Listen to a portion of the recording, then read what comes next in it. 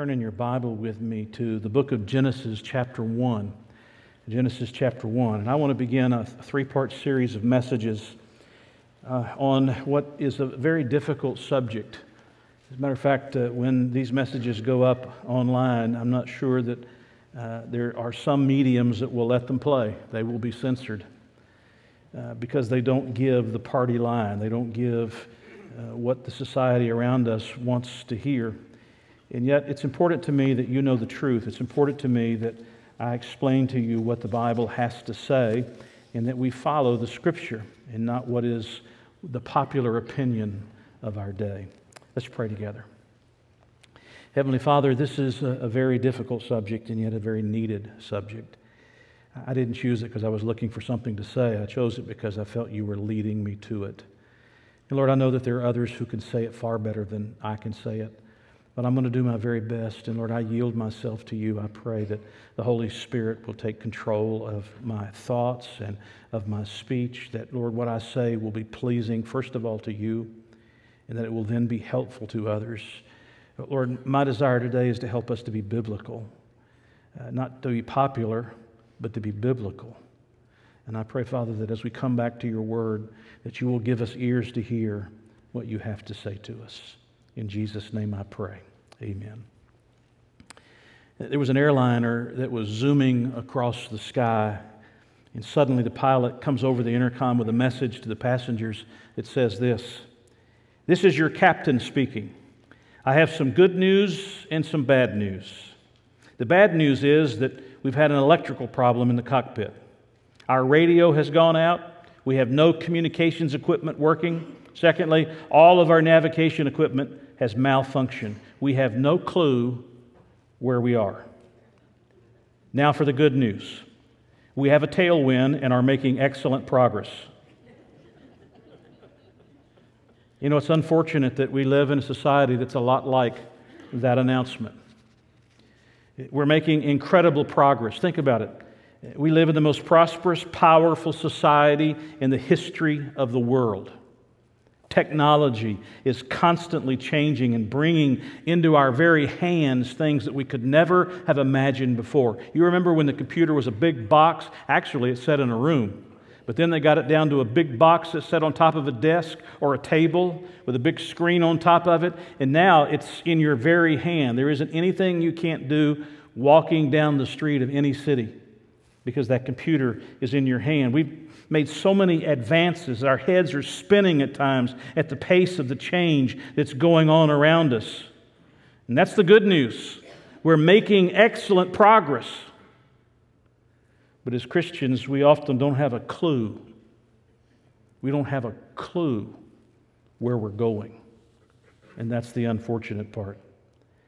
I want to read to you an article that illustrates what I'm talking about. I don't read the article in order to cast stones. I'm not trying to be judgmental or hateful here. I'm using it as an illustration.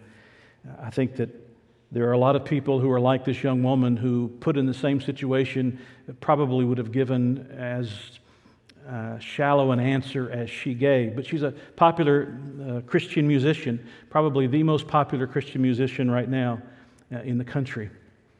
I'm going to continue to listen to her music. I'm not cutting her off. I'm just telling you, this illustrates what I'm talking about, that we're making great progress, but we have no idea where we are or where we're going. This is an article from the Christian Post. It says, "When yet another Christian celebrity fails to give a straight answer on a hot-button moral issue, it reveals a deeper problem." Back in September, this is last year, an article in Rolling Stone announced a Christian singer is bigger than Drake and Ariana Grande this week. That singer is, and I'll leave her name out, the Grammy-nominated singer-songwriter whose brilliant voice, soulful style, and hope-filled lyrics has won fans well beyond the contemporary Christian genre. She's becoming a regular on talk shows and in national publications and has officially earned the coveted status of crossover artist at just 27 years old. But with broader appeal comes a challenge: maintaining one's identity. Not as a Christian singer, but as a Christian. Sadly, it's a challenge many Christian celebrities have struggled to handle, the article says. Last week, during an interview with iHeartRadio, the singer's name was asked, given her recent appearance on a very popular daytime talk show, whether she believes homosexuality is a sin. "I can't honestly answer that," she replied. "I have too many people that I love, and they are homosexuals." She went on to explain that since she's not God, she can't say one way or another. Instead, people should just, in her words, read the Bible and find out for themselves. For a young woman with a skyrocketing career, calling homosexuality a sin in a public forum could mean closing a lot of doors and alienating a lot of fans. There's a real cost that comes with taking a stand for the Christian view of sex in marriage.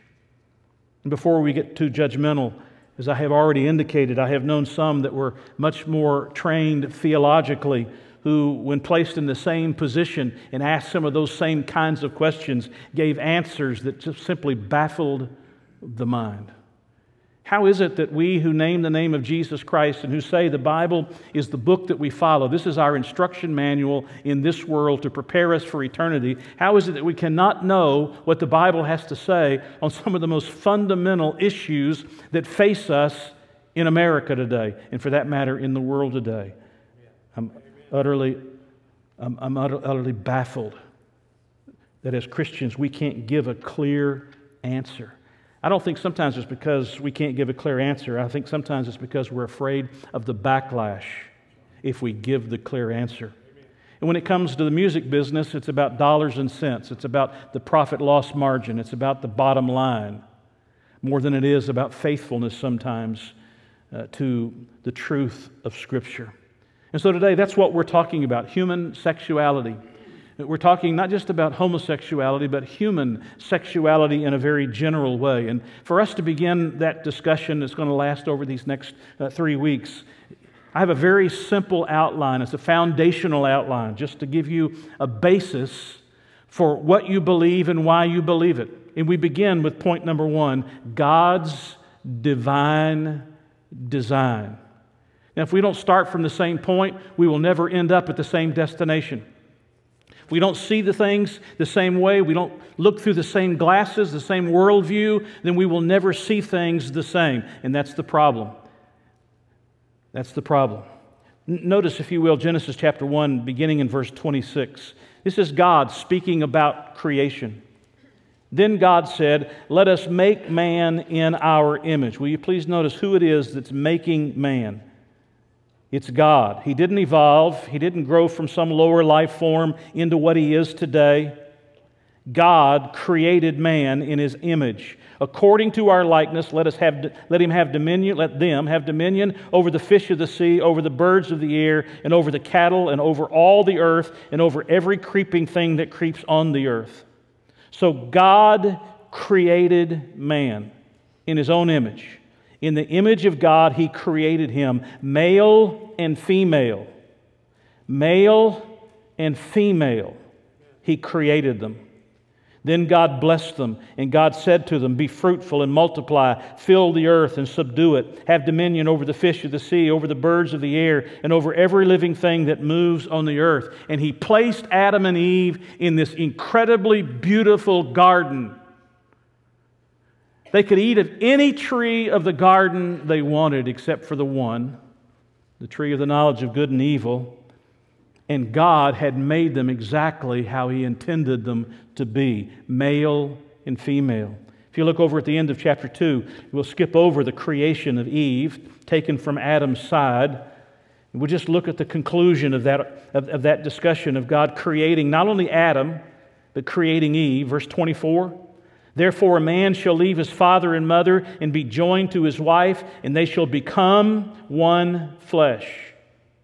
And they were both naked, the man and his wife, and were not ashamed." At this moment, at this time, there is no fear, there is no shame. It's one man, one woman for one lifetime. They are different from one another, but they are perfectly complementary to each other. And from that complementary aspect of their lives is the potential of bringing forth children. reproducing, replenishing the earth. Now, the problem that we face today is that we'll never agree about sexual issues and human sexuality if we come at it from differing worldviews, from differing starting points.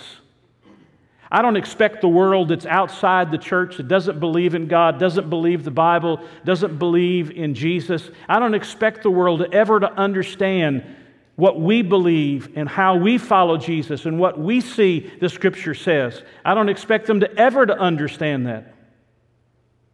But I'm baffled that those of us who name the name of Christ, those of us who say that Jesus is our Savior and our Lord, those of us who say we read our Bibles, we can't come to a right understanding of what the Bible has to say on these issues. How is it that our worldview is so incredibly confused? For the Christian, our beliefs about everything are rooted in the truth that there is one God and one source of authority. We don't look to the medical journals, we don't look to the psychological journals as our means of authority. We look to the Word of the living God. People understand sexuality through one of two possible lenses. Either it represents a personal expression of identity and feelings, or it is an intentional aspect of God's design for humanity. That's the only two ways you can look at it. Either you can make sex and human sexuality whatever you think it should be, or God is the one who created in the beginning, and God, who is the originator, God, who is the creator, God is the one who writes the instructions, the rules for. We follow what God has to say. This choice ultimately boils down to whether we acknowledge that God created our sexuality. You understand that if God didn't create it, then we can make it anything we want it to be. We can follow our feelings anywhere we wish to follow them. But if God created it, then God's intention is a fixed intention. He created male and female, two different people who are totally complementary to one another, who coming together as husband and wife have the potential of replenishing the earth, reproducing. God's design for our sexuality is written as the Creator. It is written both on our anatomy and in the Scripture itself. And it's only the rebellious spirit of Christians that rejects the Creator's design and seeks a greater God, their own human autonomy or their own human happiness, rather than saying, as a believer in Jesus, as a follower of the one true God, as one who believes that the Bible is the inspired, inerrant, infallible Word of God, I will bring myself into agreement with what the Scripture has to say. For Christians, morality isn't simply based on not hurting someone else, but it's based on our reverence for the Creator's design and intentions. I hear it all the time. I'm sure you hear it all the time. If it doesn't hurt anyone, what does it matter? Well, that's true for those who don't know Christ and those that are outside His church and those who don't believe the Bible. But for those of us who believe in Christ, who believe the Bible is the inspired, infallible, inerrant Word of the living God, for us, it's about reverence for the Creator's design and reverence for the Creator's intentions. We don't get to make that up. We don't get to change that because we feel something that is different than what God intended. Those are things that are fixed by God, and they're expressed in the Scripture themselves. The real sexual crisis of our day is not the LGBTQ agenda or the numerous heterosexual forms of immorality. Those are just the symptoms of the greater challenge. And that greater challenge is getting even Christian people to embrace God's design for our sexuality. Just getting people who sit in the churches to say, what God says is final. He is the Creator.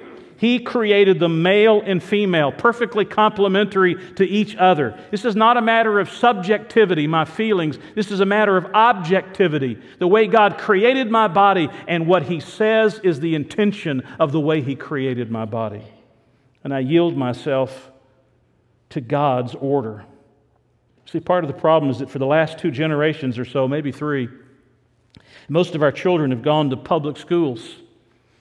And in those public schools, they've been introduced to a value-neutral view of sex.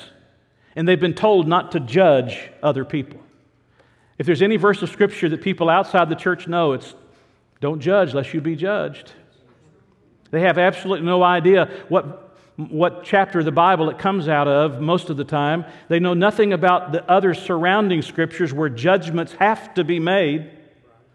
They completely pull it out of its context, and they would never tell their children, get in the car with anybody who comes along and says, I'll give you a ride.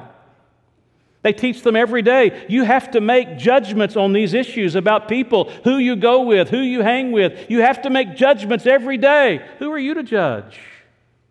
Just tell your kids to go with whomever they wish to go. You would never do that. No loving, thinking, caring parent would ever do that. And judgments have to be made, not to condemn, but to recognize that some things are good and some things are bad. And in a value-neutral system where you're told not to judge people, you're setting children up to be confused about what is right and what's wrong. Then they leave the elementary schools and the high schools, and we send them off to secular universities. And in those secular universities, it's not uncommon for professors or other fellow students to encourage sexual promiscuity or experimentation. I mean, after all, these are critical landmarks of maturity and discovery of who you really are. You can't really know unless you get out there and you do these things in order to find out if this is you or not. This kind of approach to sexuality in our amoral, meaning no moral society, a value-neutral society, is the result of at least 2 anti-Christian worldviews. It's the reason why we can't agree. People outside the church can't agree with people, and people in the church can't agree with those outside, and those outside can't agree with those that are inside, because we have different world views. We look at life differently. We have different starting points. We start with the creation of God. He made them male and female, period. We don't get to make that what we want it to be. We bring our submission into what God has made us to be. But outside the world, they have a completely different worldview. It's based on postmodernism and based on humanism. I can remember 45 years ago when I was in Bible college and I was having to write papers about humanism. And as I was researching so that I could write these various papers about humanism, I couldn't help but think to myself, 45 years ago, does anybody really believe this? Now it is the dominant view. Did you know you're the center of the world? Everything revolves around you. You're the all-important one. You are the God of your own universe.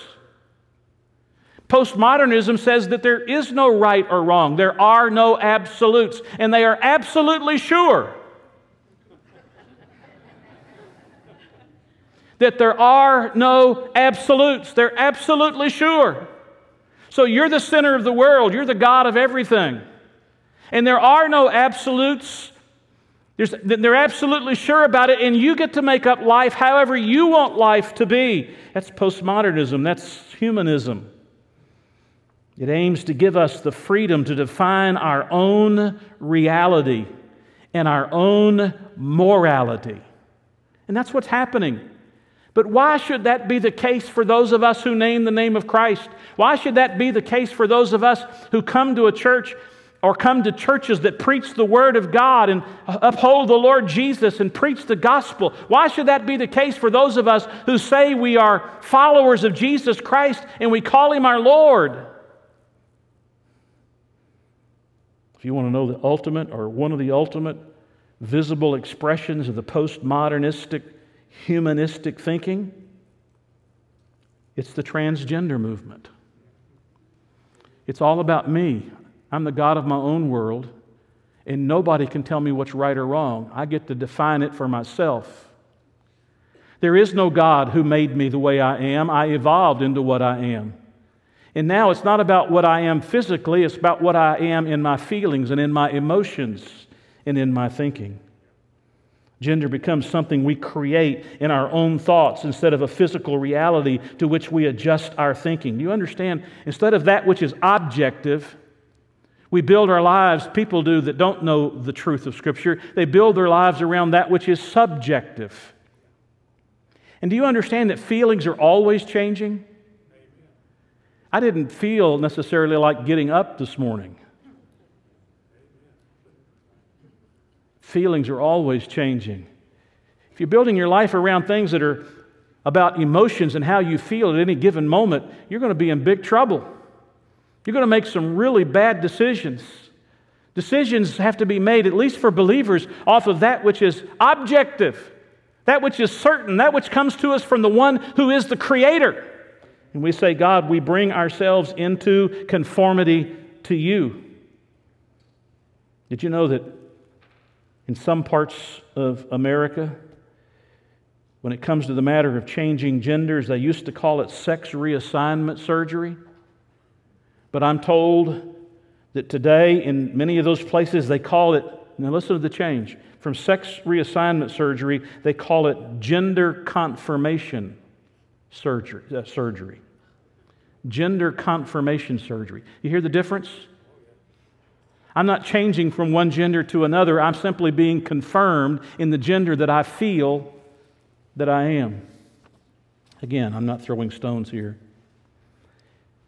But this is a name you'll realize or you'll recognize, Charlize Theron. She's a Hollywood movie star. You've probably seen a movie or two that she's been in. I don't know if they were decent to see or not, but you probably have seen one.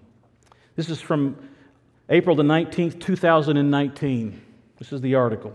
Charlize Theron is receiving applause for her open and accepting approach to motherhood. The actress is the mother of 2 children, August and Jackson, ages 3 and 7, whom she adopted. When she was spotted taking a break from her press tour for her upcoming comedy Long Shot to drop Jackson off at a music lesson in Los Angeles, the paparazzi captured pictures of the child wearing a skirt and leggings, which apparently caused some confusion among reporters who had assumed Jackson was a boy. When prompted by the Daily Mail about the gender of her oldest child, whom she adopted years ago, Theron stated that Jackson identifies as a girl. I thought she was a boy too until she looked at me when she was 3 years old and said, "I am not a boy," Theron said. 3 years old? I don't even remember being 3 years old. Do you? There used to be a day that you would have called this child abuse. Now, if you don't accommodate your children in these manners, you're the child abuser. The article goes on. The news of Jackson identifying as a girl is not exactly new, however. In December 2018, while filming Variety's Actors on Actors series, Theron told Michael B. Jordan, I don't think that's the basketball player, Michael B. Jordan, that she was the mother of 2 beautiful African-American daughters. She echoed the sentiment months later to the Daily Mail. "I have 2 beautiful daughters who, just like any parent, I want to protect and I want to see thrive," Theron said, before adding that she would not be the one to decide how her children identify or how they wish to present themselves to the world. She continued, "They were born who they are, and exactly where in the world both of them get to find themselves as they grow up and who they want to be is not for me to decide. My job as a parent is to celebrate them and to love them and to make sure that they have everything they need in order to be what they want to be. And I will do everything in my power for my kids to have that right and to be protected within that." Now, that makes perfect sense in a world of postmodernism and humanism. It makes absolutely no sense from a Christian worldview.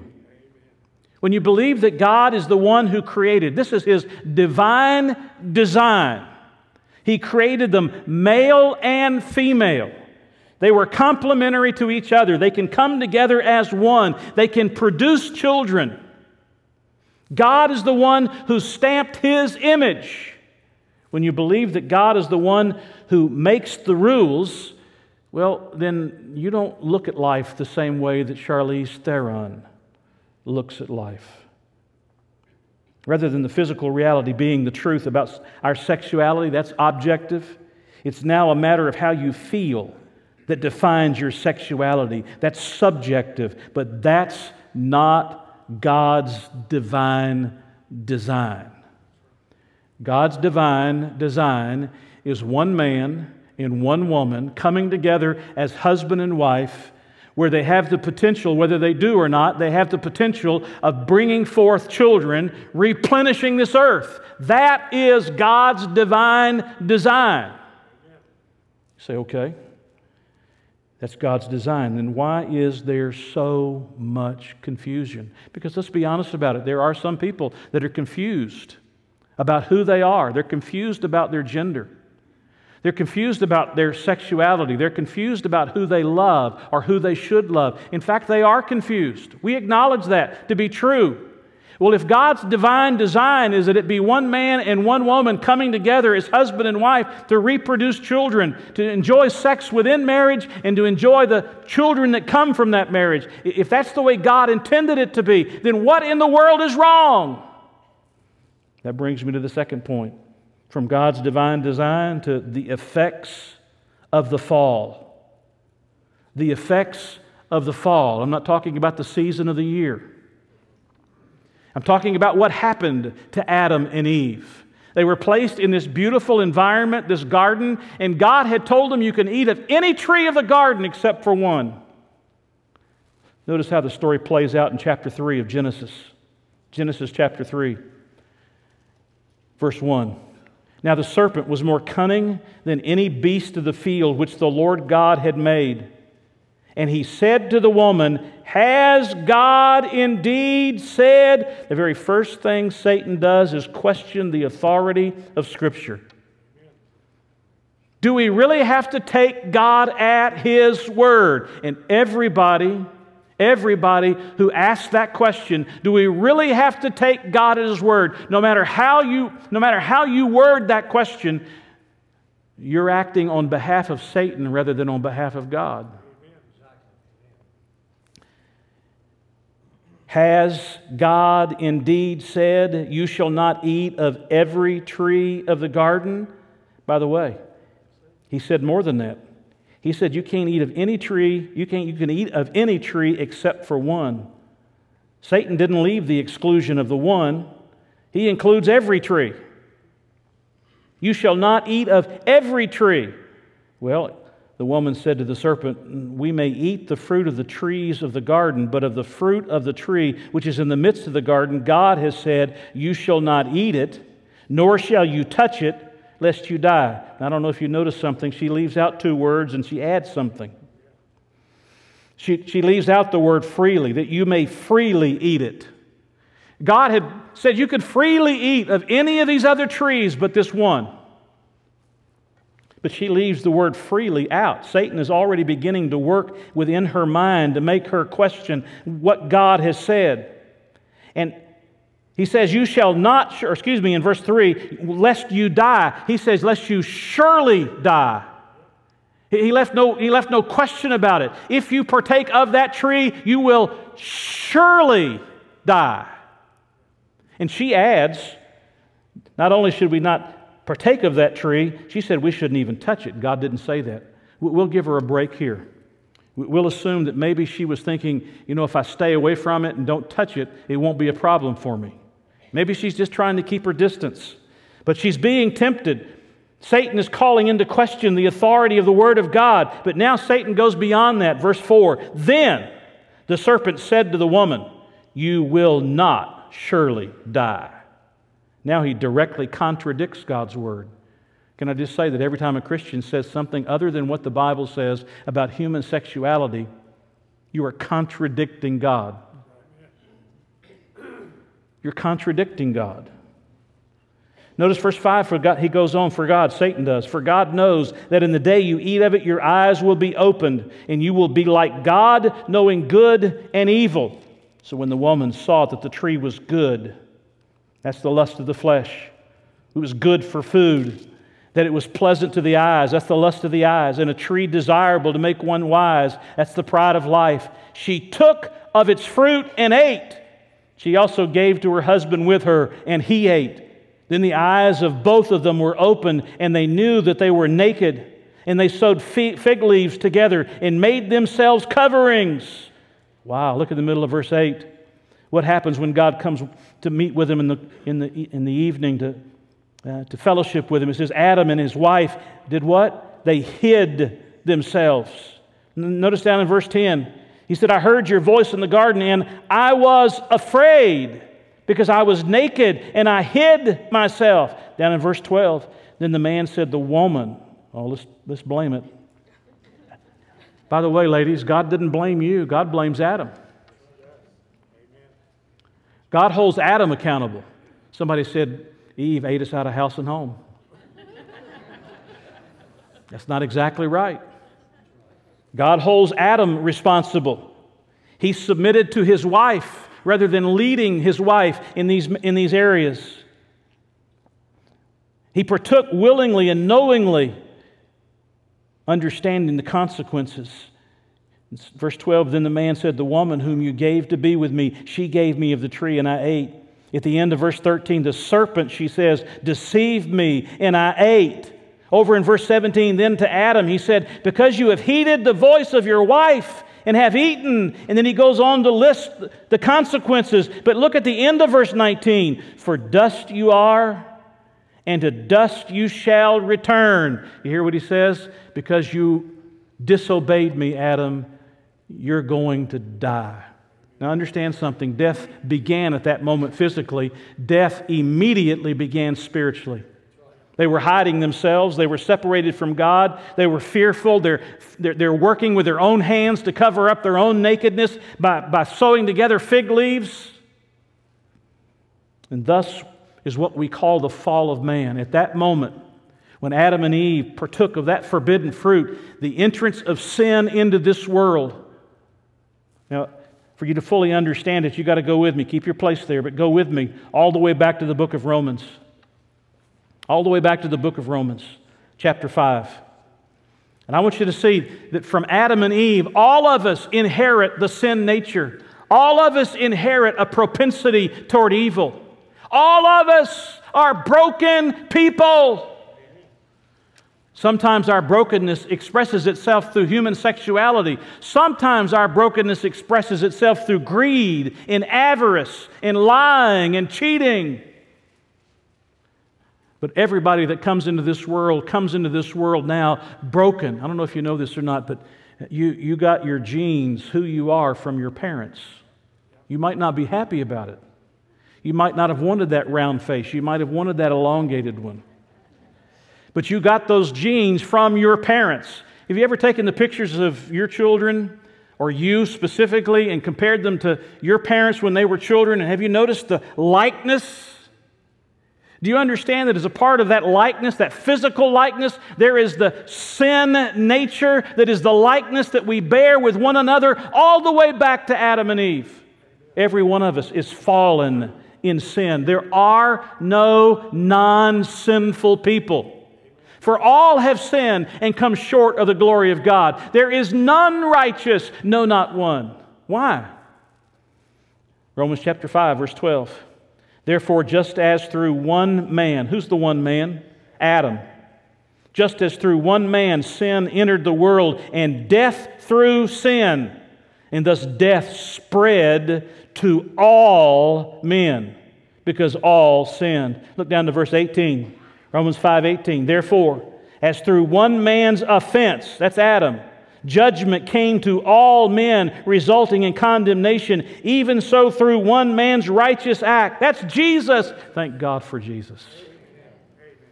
Through one man's righteous act, the free gift came to all men, resulting in justification of life. For as by one man's disobedience many were made sinners. All of us have been made to be sinners. All of us. Charles Spurgeon said, as the salt flavors every drop in the Atlantic, so does sin affect every atom of our nature.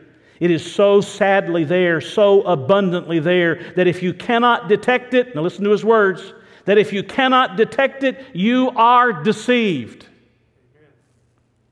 Another writer says, sin has distorted us and it has disordered us. So those false identities we keep giving ourselves are not a sign of how God has created us, but they're a sign of how the fall has distorted our thinking. Why don't people love like we think they should love? Why don't people love according to the model that God gave to us in Adam and Eve? Because sin has corrupted us. And sometimes that corruption is found and evidenced in human sexuality. And it causes that kind of confusion. It causes that kind of misunderstanding. It causes that kind of same-sex love. Because sin has distorted every one of us. So before you point the finger at somebody else, maybe your problem isn't in the realm of human sexuality, but you have a problem just like everybody else does. We are all sinful people. You say, what's the evidence of that? Well, I'm always a little bit hesitant to give surveys because surveys can be skewed. But even if these are slightly skewed, they give you an idea of what's going on in modern America. One survey showed that more than half of American parents would support their teenagers' request to transition to another gender. More than half. The Barna Group found that 41% of practicing Christians. Are you listening? 41% of practicing Christians believe cohabitation is a good idea. More than 60% of Christians on a Christian dating site said they would have sex before marriage. 56% said they thought it was appropriate to move in with someone. We're talking about Christians. People who say that Jesus is their Savior and their Lord, who have the same Bible that I have. Obviously, they don't know it. But they have the same Bible that I have. By the way, I don't know it as well as I need to know it. That's why I'm always studying it. Another study says 32% of men ages 18 to 30 admit to having an addiction to porn. And I've seen statistics that are far higher than that. Addicted to porn. Do you realize that your children, some of them are addicted to porn? They're holding it in their hand. It's called a phone, a cell phone. You can't supervise everything they're seeing and everything they're doing, and you can't stop everything that can come to it. And some of them become addicted. Pew Research Center found that 54% of Christians believe that homosexuality should be accepted rather than discouraged. And denominations today are en masse moving in that direction. In 2017, the Gallup organization found that 69% of Americans believe it is morally acceptable to have sex outside of marriage. 69% of Americans, not Christians, of Americans said it's morally acceptable to have sex outside of marriage. Did you know that, honey? Don't even think about it. I know what she thinks about it. She said there's a box waiting for me that's in the ground somewhere if I cross that line.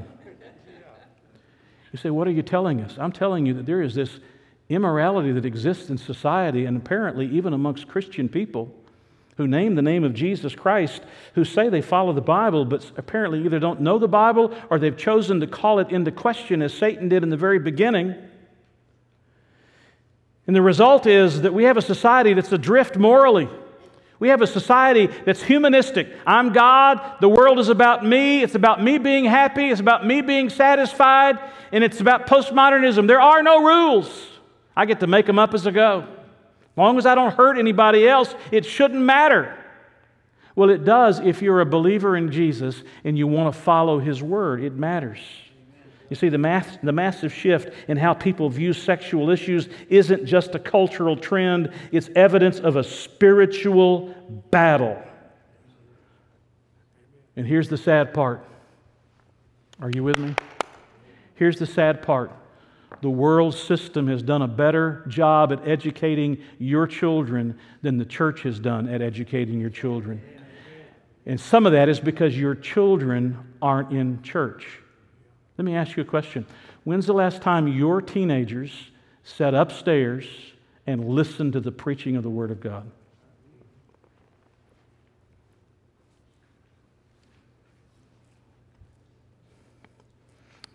There is a spiritual warfare going on for our children. Do you understand that God's divine design was male and female that come together in a complementary way so that they can potentially reproduce and replenish the earth? There's a complementarity that exists. But what's caused the confusion and the cultural shift is in the fall. It's not in some psychological journal, in some medical journal. It's in the fall of mankind. We became corrupted. We all were deformed in some way, spiritually, intellectually, immorally. And maybe yours comes out in a different way, but yours is still there because all of us are sinners. We live in a society where people don't want you to tell them what they are. Don't call me a sinner. Matter of fact, we live in a Christian community where people don't want to be told that they're sinners. Sinners saved by grace, yes, but we're sinners. We don't want to be told that. Now listen to me. It's the fall of mankind into sin that explains why hormones can be out of balance, genitals can be deformed, and the brain's sexual responses can be faulty from birth. Do you realize why people get sick and die? It isn't just because of some illness or some bug or some other form that invades our bodies. It's because we live in a sin-cursed world. Death entered when Adam and Eve partook of the forbidden fruit. And that death, whether you believe in the federal headship of Adam or you believe in the natural headship of Adam, that's a theological discussion beyond our discussion today. It was all passed down so that every person born into the world is sinful. It was David who said, "In sin did my mother conceive me." In sin. That doesn't mean that she went out and had an affair.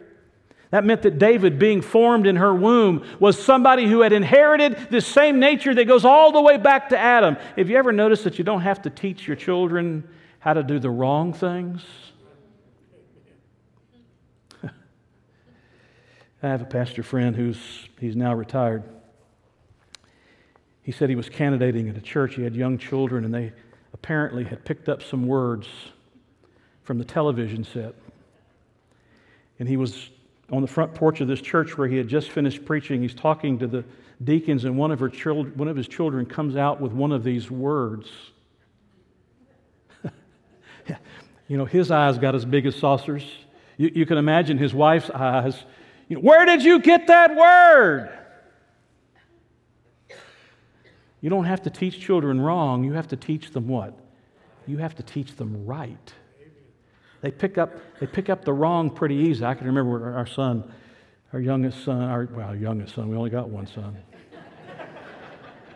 Our youngest and oldest son. I can remember when, for some reason, he thought something inside, he was a little guy, couldn't see in the trash can, but he knew something in there was something he wanted. Don't do that, JD. What do you think he does? He just keeps digging. Don't do that, JD. Keeps digging. JD, if you do that, you're going to get spanked. He keeps digging. You don't have to teach your kids wrong. You have to teach them right. And that's the reason, this fall of man in the garden, why there is death, why there is disease, why there is destruction, why there is war, why there is the out-of-balance hormones and genitals that are deformed and the sexual responses of the brain that are faulty. It's because of the fall. Every aspect of our humanity, including our gender, has the capacity to be affected by the fall. I thought about bringing some examples from modern society. I have a whole bunch in my files in Evernote where I clip them when I see them. I decided not to bring those. There's enough of them in the Scripture. evidences of that sinful nature? You can find it in a lot of different ways, but just in the realm of sexuality, think about Adam and Eve. Once they had partaken of the forbidden fruit, they recognize their nakedness, they're ashamed, they begin sewing together fig leaves because they're ashamed, they're hiding, and for the first time you hear the word fear. Or think about Genesis 18 and 19, where you find Sodom and Gomorrah and Lot in those two cities. And I realize that there's been a whole redefinition that says, well, those people in Lot, they were just being inhospitable. Yeah, I'd say. Standing at the door, demanding the two men that have come to the city come out so that they can carnally know them. Yeah, I'd say that's being pretty inhospitable. But long before those two men ever got there was already discussion about the wickedness that was in the city, let alone 2 Peter or what Jude has to say about it. Or think about Genesis chapter 34 when Dinah is raped. Or think about Genesis 38 where Tamar tricks her father-in-law into a sexual relationship with her. Or think about 2 Samuel 11 and 12 where David commits adultery and then tries to cover it up. David's on the roof of his house when he should have been out on the front lines with his soldiers. And in those evening hours, he saw the silhouette of a beautiful woman. That wasn't unusual for her to be there. That wasn't as if she was doing something wrong or alluring. That would have been a normal occurrence. He wouldn't have been there. And the Scripture says he sent and he took her to himself. Or think about 2 Samuel 13 and the story of Amnon and Tamar, a different Tamar. Or think about John chapter 4, the woman at the well. The Scripture says that woman had 5 husbands. Count them. 1, 2, 3, 4, 5. And Jesus says, and the man you're living with is not your husband. Or think about the woman that was caught, the Scripture says, in the very act of adultery by the Pharisees. Don't you wonder how they caught him? I caught her. I mean, they caught her and they brought her probably half-clothed, threw her at the feet of Jesus. You remember? That's when he says, he that's without sin, let him cast the first stone. A woman caught in adultery. Or think about 1 Corinthians chapter 5, where the story is related to us about an incestuous man. He's having an affair with his stepmother. And the church is happy about it because they're so generous and magnanimous to let him stay. Do nothing about it. On and on we can go. Those are just a few samples. What is wrong in humanity? Why is there a drug epidemic? Why is there death? Why is there destruction? Why are there so many problems in the world in which we live? Why is there war? Why is there sexual confusion? It's called the fall of man. And every one of us are touched by that fall, and every one of us have the propensity to evil. And while many of us restrain it to some degree, all of us are broken. So we have the divine design. We have the effects of the fall. But thirdly, I want to tell you that our hope is in Christ. Our hope is in Christ. I don't have time to take you to John chapter 3, but if I were to take you there, verses 1 to 16 is a story that probably some of you already know. Nicodemus comes to Jesus at night to talk to Jesus. He wants to ask Jesus, how do you do these works that you're doing? These things that you're teaching, where do they come from? He's asking these kind of questions, and Jesus just buzzes right on by those questions. And Jesus looks at this religious leader of the day, and he said, are you ready? Because if in your first birth you are born broken, listen to what Jesus said. Jesus said, you must be, do you know the next words? Born again. You know why you need to be born again? Because your first birth has got a real problem. Your first birth has been touched by the nature of sin. And Jesus comes to this man, Nicodemus, or actually this man comes to Nicodemus, comes to Jesus and says, we don't understand you. How can we understand you? Please make it clear to us. And then what does he say? You must be born again. Why does he need to be born again? Because his first birth has been damaged. And he must be born again. Do you believe that God loves sinners? He absolutely loves sinners, but He never affirms or marginalizes their sin. Never affirms or marginalizes their sin. I hear people say sometimes, well, Jesus was a friend of sinners, as if Jesus showed up and just got involved in the sin that all these people were doing. Like, we're just all good buddies. We're all going to do the same thing. Jesus was a friend of sinners because He brought them the way out. He brought them His love, He brought them His grace, and He brought them His mercy, and He brought them their freedom. Not because He came to them to be like them, to do the sins they're doing, or to give approval to their sins. Jesus never lowered the bar for what is sin. And yet, it says that while we were yet, what's the word? Sinners. What did Christ do? Christ died for us. Now let me tell you, in the gospel story, in the death, burial, and resurrection of Jesus, there is freedom. You're a slave to your sin until you meet Jesus Christ.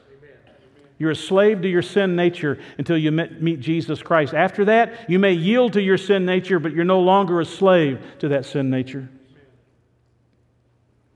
But something else happens. In being born again, you're freed from that sin nature, the slavery to that sin nature, but you're also indwelt by the presence of the Holy Spirit. And now you have a power to live in ways that you couldn't live before, because God is there to help you to live in that way. Unfortunately, I'm almost through, stay with me. Unfortunately, the modern church speaks of God's love in humanistic, self-serving ways that gives people liberty to live exactly how they want and still claim to be in fellowship with a holy God. I mean, after all, God wants everybody to be happy, doesn't He?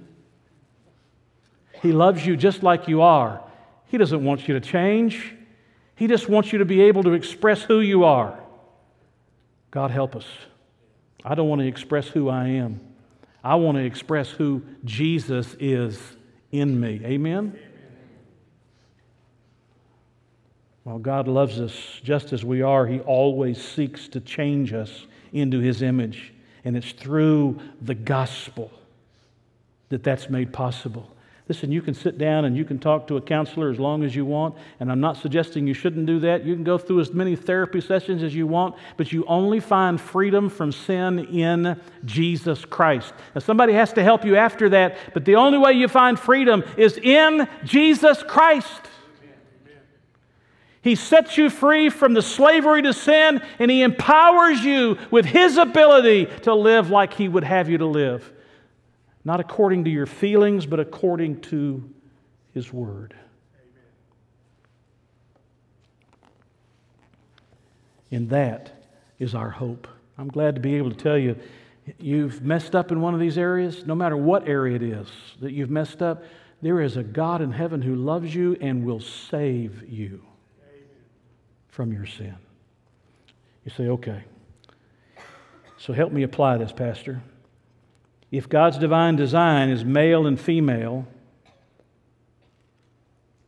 and it's the fall of man that has messed all of this up, and the only way to have myself right with God and have the ability to do what God would have me to do is to be born a second time, not in my mother's womb, but born from above a second time, how do I apply all this to my life? Well, number one, we have to know what the Scripture says about sexuality. Do you know?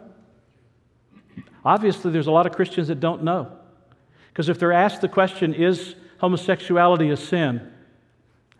I can't answer that question. Just go to the Bible and read it for yourself. What kind of an answer is that? That's a profit loss answer. That's a bottom line, how much money will I lose answer. We've got to know what the Bible says about human sexuality, what it says about God's creation, about man's fall, and about our hope that's in Jesus Christ. Number two, we have to love our neighbor as ourselves. It doesn't matter if somebody's different than you are. It doesn't matter. You still have to love them. Jesus didn't just die for those that He liked. Jesus died for what kind of people? Sinners. All of us are sinners. And now He calls us to love. We've got to get rid of these angry invectives. We've got to get rid of the violence. I don't think any of you have ever been that way. Got to get rid of the violence. There's no place for calling people names.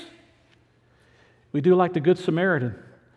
If there was no love lost between people, there was no love lost between the Samaritan and the Jew. And yet the others who just passed by the man who had been beaten and left for dead just walked right on around him. But the Samaritan, who had every reason to say, I'm not going to love him. I know what he said about me and what he's done to me and how he treats me. The Good Samaritan stopped, poured in the ointments to help the wounds, put him on his animal, took him down to an inn, paid at the inn for him to be able to stay, and said, when I get back, I'll pay you what else we owe you. And then Jesus looks at everybody and says, who's your neighbor? Who's living around you? Maybe they're living together. Maybe they're committing adultery and you know it, nobody else does. Maybe it's a same-sex couple living next to you. Ask yourself, how can I show them the love of God through me? Number 3, we have to be prepared to speak the truth in love. It's time for us to stop being quiet, Christians. You say, well, it's going to cost me. It's going to cost you. It's going to cost you. You cannot put the genie back in the bottle. It's too late. It's going to cost you. But if Christians remain silent, where will we be? We have to learn to speak the truth in love. We don't have to be harsh or unkind or untactful. Number 4, we have to share the gospel freely and openly. We have to tell everybody we reach. You say, I love him, I love her. Hey, look, if somebody is on their way to hell, you don't back up and get out of the way and let them go. You step in front of them. And you tell them the gospel. Jesus Christ can save you. And Jesus Christ can make you what you want, what He wants you to be. And Jesus Christ can set you free from your sins. And Jesus Christ can give you life eternal. And Jesus Christ can give you purpose and meaning. And Jesus Christ can give you what you cannot seem to accomplish on your own. And number 5, finally, we have to disciple our children. To hear me. We have to disciple our children in both spirituality and sexuality. Didn't used to be that way, but it's that way today. We have to disciple our children in spirituality and sexuality. Don't send your children out to the public school system or into the college system without answers, without an understanding of what God has to say, without a foundation. You say, well, we do that, we expect our church to do that for us. Listen, we supplement what you do. If you're not doing your part, we can't make up for what you're not doing. You have to disciple your children in both spirituality and sexuality. You say, preacher, that's just too deep for me. Well, here's a great book.